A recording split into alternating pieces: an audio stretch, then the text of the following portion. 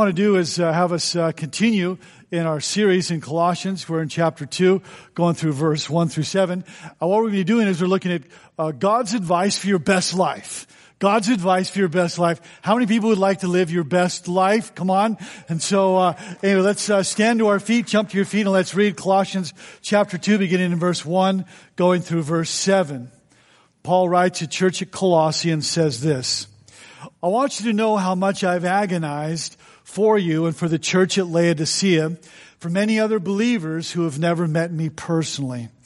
And I want them to be encouraged and knit together by strong ties of love. And I want them to have complete confidence that they understand God's mysterious plan, which is Christ Himself. And in Him lie hidden all the treasures of wisdom and knowledge. And I'm telling you this so no one will deceive you with well-crafted arguments. For though I am far from you, my heart is with you. And I rejoice that you are living as you should, and that your faith in Christ is strong. And now, just as you accepted Christ Jesus as your Lord, you must continue to follow Him. And let your roots grow down into Him, and let your lives be built on Him. Then your faith will grow strong in the truth you were taught, and you will overflow with thankfulness. This is the word of the Lord. Let's pray. Father, thank you for this word. Thank you for the word in Colossians here. Father, I thank you for all the people that are here this morning. We know it's not by accident. As we pause, may we consider the wonder of your love. And Father, we know that you are the answer to our every concern, our every need, and our hearts are open to you. May we experience your love. May you speak to us. May you be the center of our lives and the very one who we fix our eyes. Thank you that you're the one that renews us and revives us, that your Spirit is sent to reside inside us. Father, I pray that you would speak to us, that we'd hear your voice rising from the pages of Scripture, that you would pierce the roar of our doubts, that your word would come alive and illuminate our minds and hearts and understanding. Cause us to have a moment a light bulb moment in Jesus' name. Amen and amen. Hey, everybody, you could sit down. So, Paul here receives the information about this church in Colossae, and what happened is they were facing some great challenges as a generation there. So they needed a pathway, they needed a roadmap. So what he does is he unpacks 9 rules really for life, or 9 ways to have your best life. Well, I heard this actor, Chris Pratt, maybe you know of him, on June 16th. He was honored and received the coveted Generation Award at the 2018 MTV TV and Music Awards. And in his acceptance speech, he rocked Hollywood with his 9 rules for the next generation. And he leveraged his opportunity there that he had to speak into the next generation. All we're going to see here is that Paul does the same thing, though he's in prison, to a people he's never met and to a people that he's never seen. He does exactly the same thing, and he has 9 points, just like Chris Pratt had 9 points here. And he's writing to some people that are under unbelievable pressure. Paul's concerned they're going to crack under the pressure here. So while he's in prison, he gets word of what's happening. And so this is what it looks like then. If you're new to church, this is what it looks like to follow Jesus. And so what we're going to do is we're going to read the verses again. We're going to explain the Bible and tease out the big points.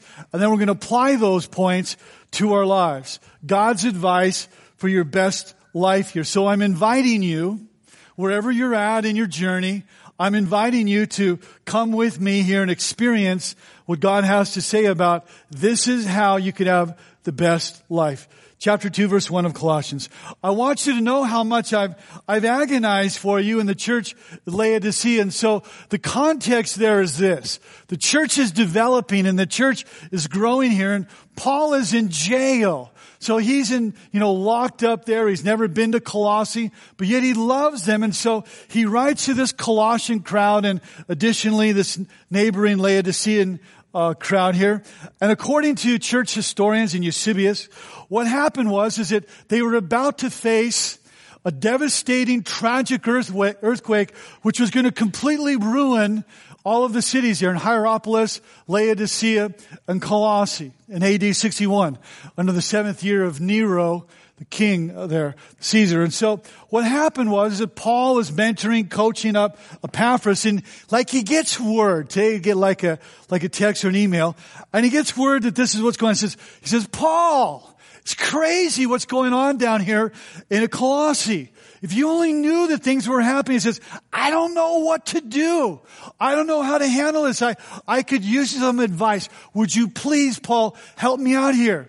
So Paul says this, says, you know what? He says, I actually heard God's voice. I've actually heard God's voice for the community there at Colossae, or as it might as well be, Mesa, California. I heard God's voice. So I'm going to try to catch up everybody on what they should be doing in light of the times. He says, and I want you to know this, how much I've agonized for you. The anxiety, the weight, the crushing weight, the agony in my heart, the unusually intense conflict that I'm feeling here. This is because there's coming a corruptive influence. These false teachers which are coming to Colossae. And so he says, look, don't let them pull you out of the current there of God's will for your life. And so he's dealing with them, but there he is in prison. So I just want to ask you a quick question here. What do you do when you're far away from a situation that you would really like to help, but maybe you're in a prison of your circumstances or situation? What can you do? Well, Paul here, what he does is he prays for the church there in Colossae.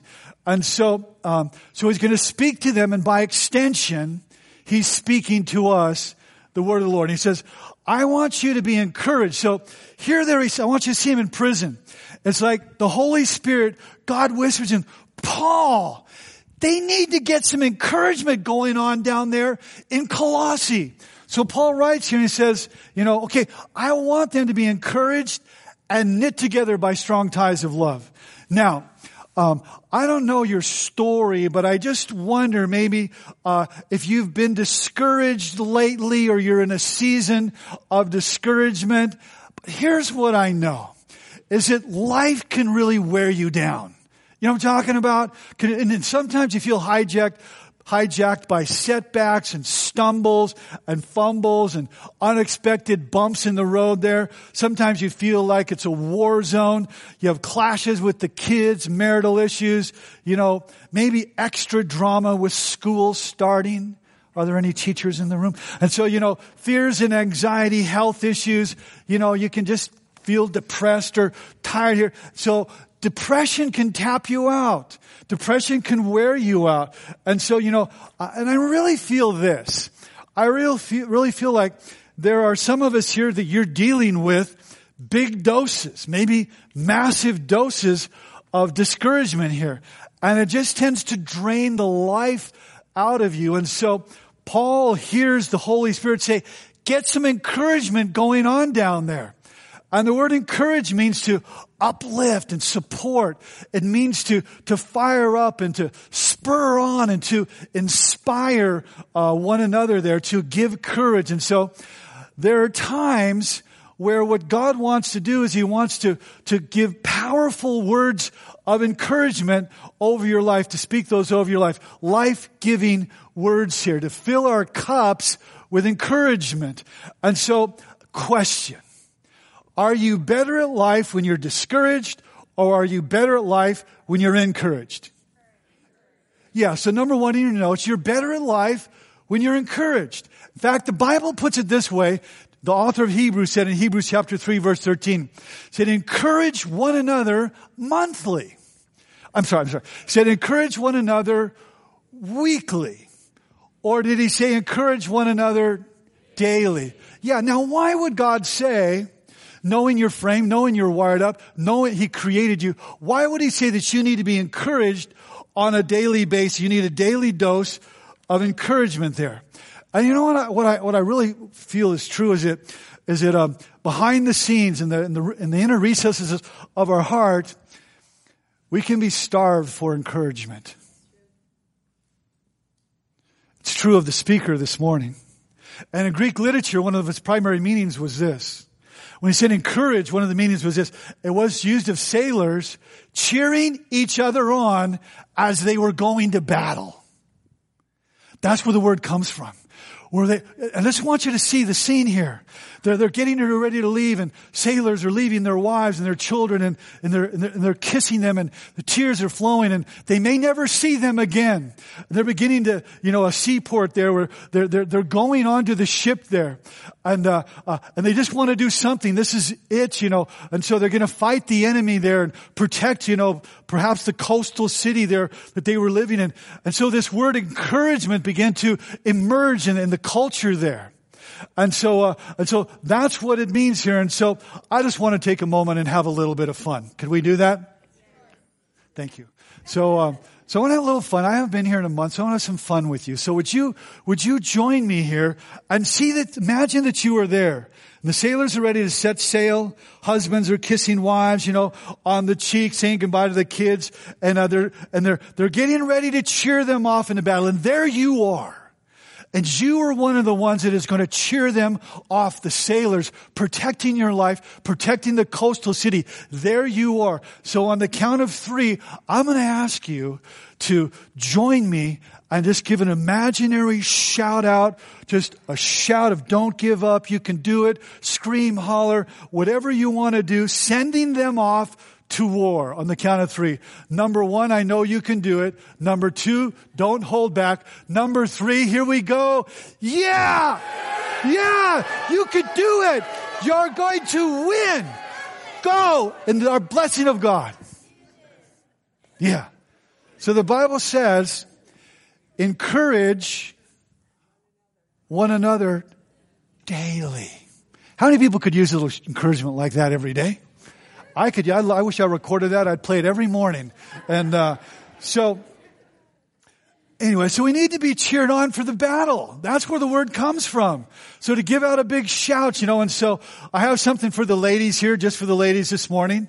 Proverbs 25:11, taken out of the Message Bible. The right word at the right time is like a custom-made piece of jewelry. Ladies, is it good? I thought it was good.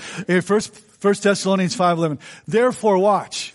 Encourage one another and build one another up. So Paul's saying, he's hearing from God speaking to him. Tell them that they must be encouraged. And so, I want to be a person that encourages others. And so I'm flying back from San Francisco last week, and I get a text message from Garrett Castro, whose baby Maylee is going to be taken C-section. And I get in around 11 o'clock, and I think, I've got to get to the hospital. I've got to be there for him. I had a tragic situation with one of my children, and there was nobody really there to encourage me. And I just, one couple, but anyway. So I just wanted to encourage them. And I said, I have to be there. So I showed up at the hospital unannounced, and kind of did the James Bond thing, and I slipped by security and cracked the door, and I slipped through the door, and nobody's looking, And I said, Garrett. And they said, well, you're doing a James Bond. I said, yeah, I am. I said, how is it? He goes, Maylee was born 17 minutes ago, and 2 pounds, 9 ounces. Here's a picture of her right here. She's born at Loma Linda Hospital last week. And so I said, well, let's pray for Maylee. I just want to encourage him. And you know what? Then the guy encourages me. And he sends me a text, and here it is. I quote. He said, please thank Sanctuary Church on behalf of the Castro family. Their prayers and supports have brought so much comfort, encouragement, and peace during the season. We know God is with us, and He's heard their prayers. He says, thanks for the outpouring of support and prayer. Sanctuary Church family has been our village of support. This is what the church should look like.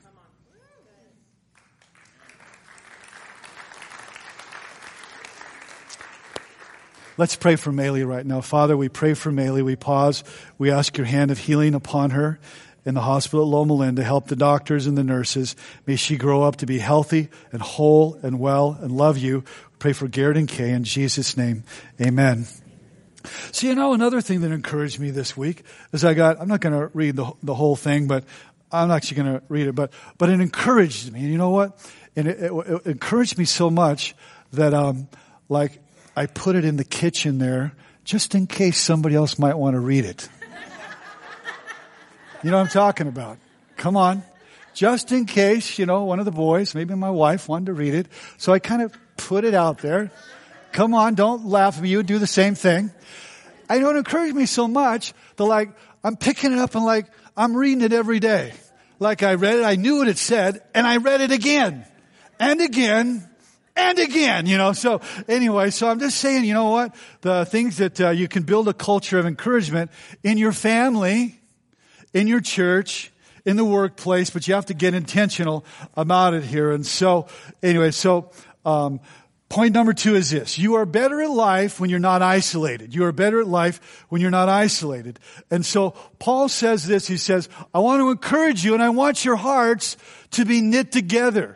In other words, you can't be strangers. Okay? The crowd is supposed to move toward community. And so Paul feels the Holy Spirit tapping on the shoulder and says, yeah, encouragement, but tell them that their hearts need to be knit together. Tell them that, they can't just do life separate like that. We're designed by God, okay, not to live in isolation. We were created to be connected in meaningful community. Think of this, the doctrine of the Trinity, Father, Son, and Holy Spirit. They exist in a triune community, and we were created in the image of God, who is a community. So you find your greatest fulfillment in life in community. And so think of it there in Genesis chapter 2, where God shouts from heaven, sees Adam alone. He says, it's not good that man should dwell alone. I didn't wire him up to live like that. It's not good that he be in that situation. So last week I'm coming back from, I said from San Francisco, but I was staying in Oakland. So every day, did this thing in San Francisco. Every day I'm going from Oakland to San Francisco on the BART. Okay, the Bay Area Rapid Transit, the BART, okay? So I'm going Oakland, San Francisco, Oakland, San Francisco to Oakland. And so I've never done that. And so I'm trying to get coached up, right? So I'm hitting up the locals when I'm about to get on, and so these big, subways, and they go really fast. And also I said, hey, how does this work like this? I'm going to San Francisco. And she says, you're going that way. And the thing's coming. And she says, you gotta push your way. You gotta push your way to get down. She goes, get in the crowd. So I'm getting in the crowd. She goes, no, you gotta push. I said, okay. And then you gotta really push and keep pushing till you get on. I said, okay, yeah, I got it. And so sure enough, the door's open. I'm pushing and pushing and, pushing my way. I'm feeling kind of uncomfortable. That's the culture, right? They're kind of shoving kind of politely. I'm trying to do the thing. And so I get on there, and, for about 30 minutes, you got all these armpits in your face, and for 30 minutes, the whole time. And so I'm taking this in, right? And like I'm telling you, I am in survival mode. I'm in pure survival mode. I'm just trying to endure it, just get this, hang on, just get there, and so armpits in your face, the whole time.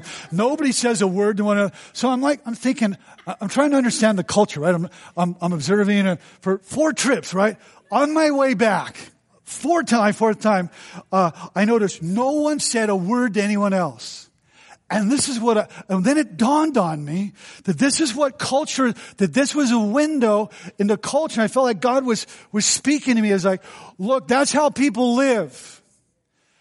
They're in close proximity. They even push on one another. Okay. But there's no community, though they're in complete proximity to one another here. And so that's how life can be. That's how church can be. We can just come and leave and be in a crowd and be sit next to somebody and be in proximity to them, but never experience community. So Paul here, he hears the Holy Spirit say, tell them they can't be strangers, that they need to be knit together. And so it's just, again, a window into the culture here. And so this is what it means. This is exactly what it means to be knit together. It means to walk together arm in arm. It means to be united, joined together, where you're building relationships. And actually, there's a medical term which emerged from this, and I'm going to demonstrate it for you, but it literally means this: the mending of a broken bone. Are you ready for this? The mending of a broken bone here. And so what I did is I actually got a bone, and I'm going to show you how this works so you can really grasp the real meaning of this here. So, Anyway, I got multiple pairs of gloves. I think I'll try these ones. So I'm going to show you what it means. This is what it means when the Bible says that you need to be knit together. Here's what it means, okay? So it means this, that in life, you experience this. You experience where you're broken, where you're disconnected here, where you're not united. And so what it means when he said, tell them that they must be knit together, it means to go like this. To be knit together is literally, in the original language, to mend a bone there. Where you go from being like this here to being united, to being restored, to being mended together there. You go from being just disjointed and fractured and in our brokenness there to being connected, be knit together. I hope you enjoyed that. Just so you don't get distracted. All right? So, but this is what I know. That it can be hard to experience that in church. It'd be hard to experience that in marriage. It'd be hard to experience that in families. But think about that. It means you go from your brokenness where you are mended together. And so there's a couple things which undermine the process. Number one is this. Everybody is in process. Everybody's broken. And you know what? At some point, you hang around me long enough, and the brokenness of the speaker this morning, his brokenness is going to come to expression. And I may hurt you or say something or do something that it wasn't intentional, but you know what? We're in process. The other thing I recognize is this, is that God has dispensed immense grace to me, and so I need to dispense grace to others, because they're going to anger you, offend you, hurt you, and so you got to keep forgiving and keep releasing offenses. And so I don't know where I heard the term, but I heard this term of EGRs, and that some people are EGRs, extra grace required.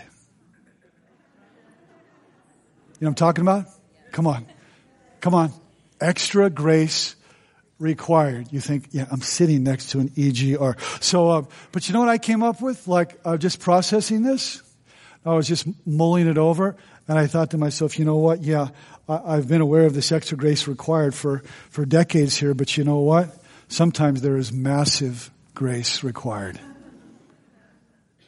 Yeah, if we're going to be mended together. So God's dream for the church there is that we be unified, broken, put back together, they're knit together in strong ties of love. And so your best life is when you're encouraged, but your best life is when you're connected. It is. Okay, so verse 3. In Him, that is in Christ, lie hidden all the treasures of wisdom and knowledge. And so saying, look, go to God first before you go to anybody else. Say, you need to look no further than Jesus 8 days a week here. So we're always looking to our best friends, or what is Dr. Phil or Oprah or podcast or Amazon.com. What about in Him? Okay, are the treasures of wisdom and knowledge. In other words, if you want wisdom, like you go to Jesus, like James said, if anyone's lack wisdom, and you do, let him go to God. But he's got to ask, and God's generous, God will give to all, but you got to go to God here. And it amazes me how many people, they begin to lose their way, and then they go to nothing against hairdressers, but maybe go to your hairdresser. I mean, my hairdresser is awesome, godly person, but anyway, but they go there, maybe the hairdresser, their neighbor or their colleague, whatever, and they don't get good advice, and it makes a bad situation worse here. And so your best life in Christ are hidden wisdom.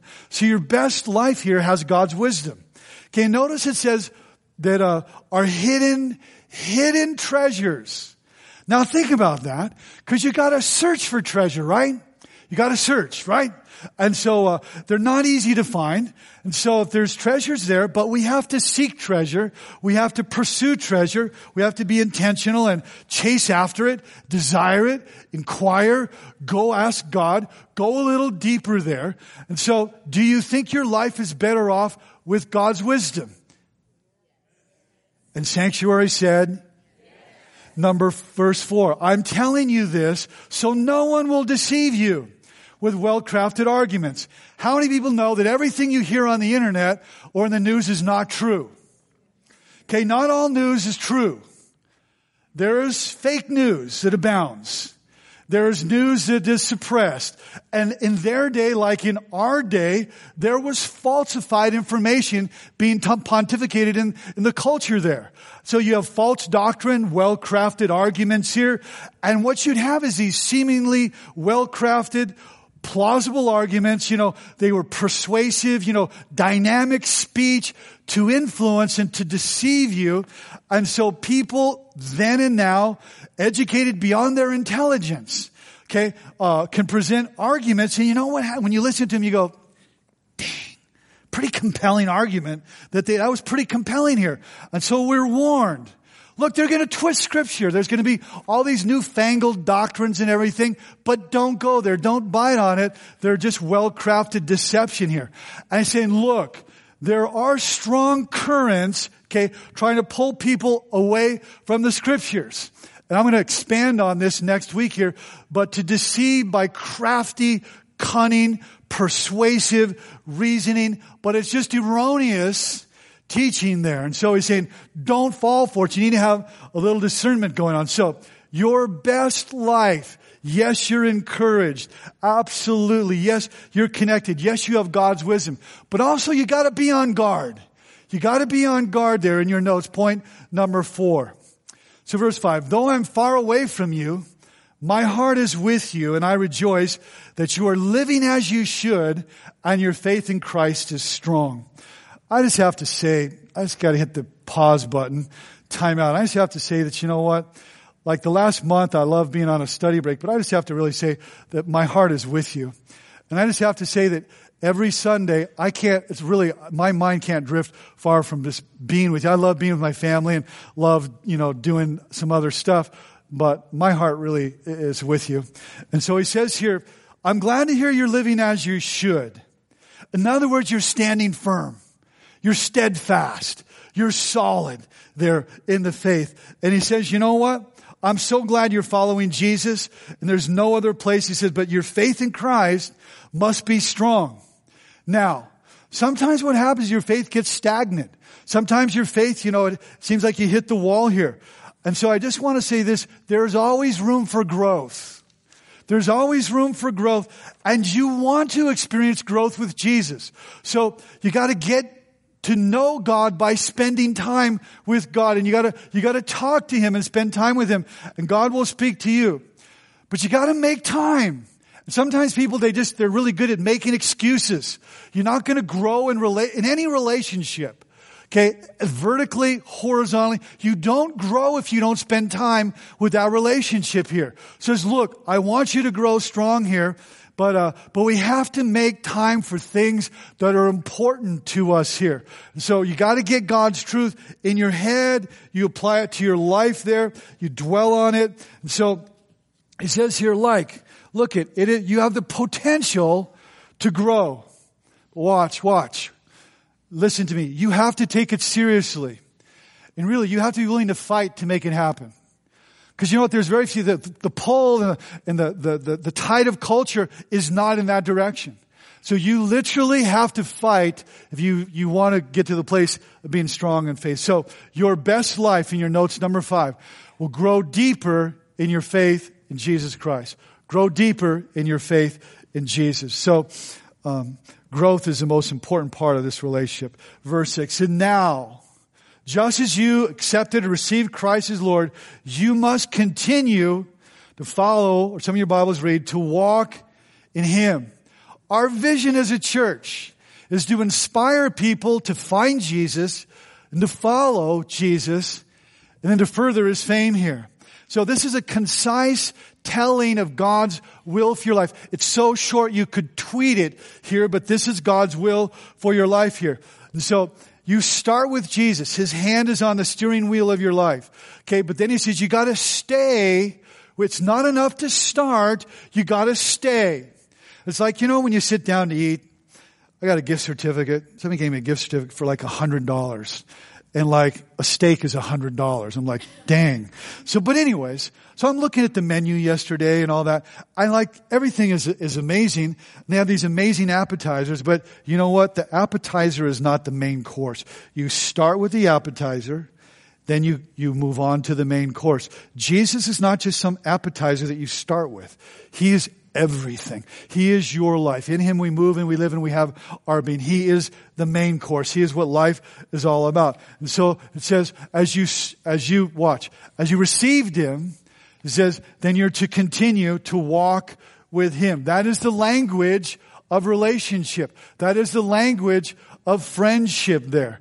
And so you continue to walk by faith as you received by faith, recognizing this relational component where you pray, where you hear, where you listen, where you talk, where you follow, where you're obedient, but to continue in relationship with Jesus here, to know Him, to grow in Him. So He says, now that you're settled, don't waver. Do what He would do. Pattern your life after Him. Set your goals to be like Him. Newsflash, you started with Him, continue with Him. And so, again, Paul is hearing all this. It's like God is whispering to him, like, tell them to continue. Tell them to keep on keeping on there. And so it is a word for us here this morning, to be dependent, to stay on course here. And so, I don't know what your next step is, but maybe it's to build some relationships. Maybe it's, to serve. Maybe it's to grow in generosity. Maybe it's to do Rooted. We start Rooted in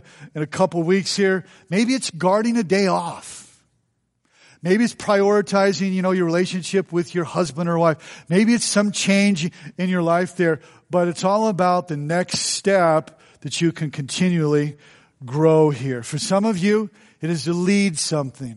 Some of you here, God's tapping you on the shoulder, and you're kind of aware of that, but it's to lead something. So number 6, your best life, to continually follow Jesus. Be encouraged, be connected, have God's wisdom, be on guard, grow deeper, but continually follow Jesus. And here's what I know to be true. As a church, we must continue because there are great deeds that are in danger of remaining undone unless we continue. God-inspired ideas. Maybe there's ideas God has given you that God wants to meet through you there. And so God wants to continue, to work in you, okay, and to prepare you and to empower you to the work that He wants to do through you. So you've got to continue. Verse 7. Let your roots grow down deep into Him, and let your lives be built on Him. Then your faith will grow strong in the truth you were taught, and you will overflow with thankfulness. Number 7, your best life is rooted with other trees that got your back. How many of you want to be rooted with some people that got your back? Come on. How many people you want to have some people in your life that have your back? All right, so you were designed to be intermingled with others, but you can't do it on your own. So life is better together, but you got to get into a grove. The people that can build you up. So we just have to be intentional about that. Some people that go to church forever, and this dynamic here, it never really happens. Where their roots grow deep and they get planted in God's house here. So this is what God is speaking to Paul for the church, for us. Get some roots that are deep. Let them go deep down in rich soil. Pull out, the nutrients of that community here. And then, and the Christ followers to be deep rooted, not to be shallow there. And so God wants you, to be planted, in a local church. If you don't have one, consider this one here. But not, pop around and in and out and here and there and when I feel it. No, it says to be rooted there, not to be an island. So many people, they get hurt or wounded or back off. They become islands. It says, no. Be rooted here. The Bible says in Psalm 1, look, do you want to have a blessed life? It says, look, this is how you have a blessed life. Be planted like a tree near living waters. It says its root also, or its leaf also shall not wither. And everything that they do will prosper. Okay, but it says, you shall be like a tree planted by the hydration of fresh water there. So Psalm 90 verse 2 continues this and says, the righteous shall flourish like a palm tree and grow like a cedar. Psalm 90 verse 12. I thought, you know what? It's got to be something about the roots. Because why would God, of all the trees they can use, why are they talking about palm trees and why are they talking about cedar? So I did a little Google research. And I Googled palm trees and I found out did you know this? They never stop growing. They keep having these little projectiles that keep going out and they can suck up all the nutrients. There's that ball, but in the ball there's this process that they keep growing those little projections that can then pull out all the nutrients, and that's how they can thrive as they do. And then I checked out a cedar. And you know that all the trees on the planet, cedars have among the deepest roots of any tree there is. And the other thing that a cedar does, it does this. Watch. It does this. The cedars live in community and all their roots intermingle like that. And that's why cedars can grow to be massive trees. And they don't really get blown over because their roots go deep, number one, and intermingle. And that's a picture of the Christian life. God wants your roots to go deep. Okay, he's using the analogy of you are a tree, your roots go deep, and they get intermingled. I was in Glacier National Park doing all these crazy hikes, and it was amazing, just stunning seeing the resplendent majesty of the creation. And so, but one thing that I noticed as I was going on all these hikes, was that there were trees that were uprooted every single time. There's these little dinky, shallow root system, and when the winds, and the storms came, the trees got blown over. I took pictures of them, but I'm not going to bore you with that. But here's the point: is that that's like life. That's not just a picture of trees. That's a picture of your life. That when the storms blow, if you don't have deep roots, you get knocked over. If your roots go deep down, you can survive storms. And so it's a picture of our lives here. And so intermingled with other people in community.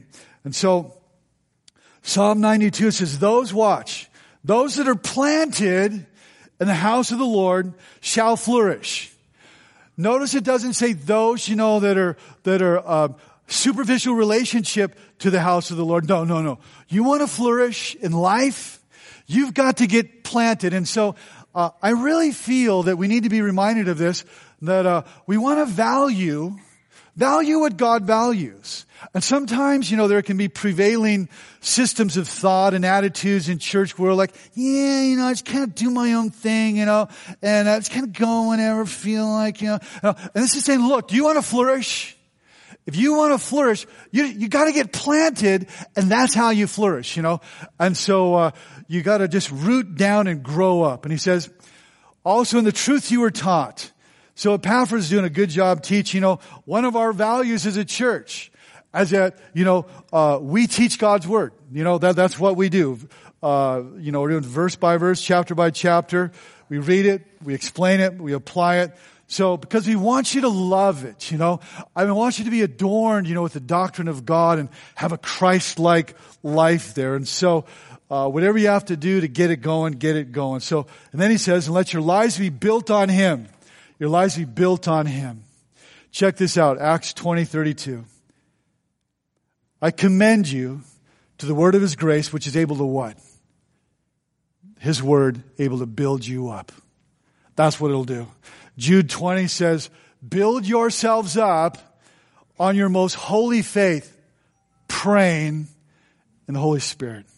So your best life, number 8, build a daily relationship and understanding of God. But again, you got to fight for it. It's not just going to happen. And so lastly, your best life is to be thankful. Number 9, your best life, have an attitude of gratitude. You got to make a decision every day. God deserves your thanks every single day. See, it's very important to live your life grateful. Let's think about your life right now. If you were to take inventory, are you grateful? Are you thankful? Are you full of appreciation? Are you full of gratitude? See, never underestimate its power. Never underestimate its power. You begin by remembering, rehearsing, what has God, done for you, and who is He? And so, what a powerful thing that it is that thanksgiving and appreciation be in our lives. And how powerful it is when you verbalize it, your gratitude.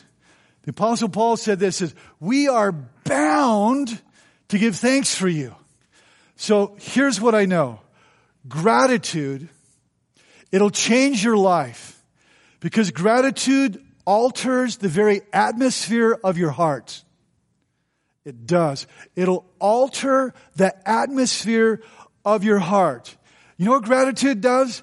It changes you from being a person, I got to. I got to do. To gratitude change to, I get to. I get to serve God. I get to serve my family. I get to love my wife. I get to. And so gratitude you know what it does? Here's why you want to have gratitude. Gratitude makes you a great person to be around. Are you dating? If you're dating, you want to be attractive to the opposite sex, you have gratitude and it makes you such an attractive person. But if you have ingratitude, it's ugly. I'm just telling you. As a guy, ladies, I'm just telling you, somebody's ingratitude, it's just ugly. Have gratitude. There's a beauty that comes to your life with gratitude. You want to be full of gratitude. Here's another thing gratitude will do for you. Gratitude keeps you from an entitlement mentality. It's terrible to have a mentality of entitlement. It'll keep you from that. You see, God's will, the will of God is that you would be thankful. And so, I'm thankful for my family, for my wife. I'm incredibly thankful for this church. You are a remarkably amazing church here, full of faith, full of fruit, full of service, full of fervency, full of generosity here. You're fun. I love being a part of this journey. And so I'm honestly from the bottom of my heart, I'm grateful for you. And I just need to say that. And so, that's it. These are the things, your best life, rooted in Him, built up, full of gratitude, growing deeper, being wise on guard, continually following Jesus, knit together in community, being connected, encouraged. It's awesome.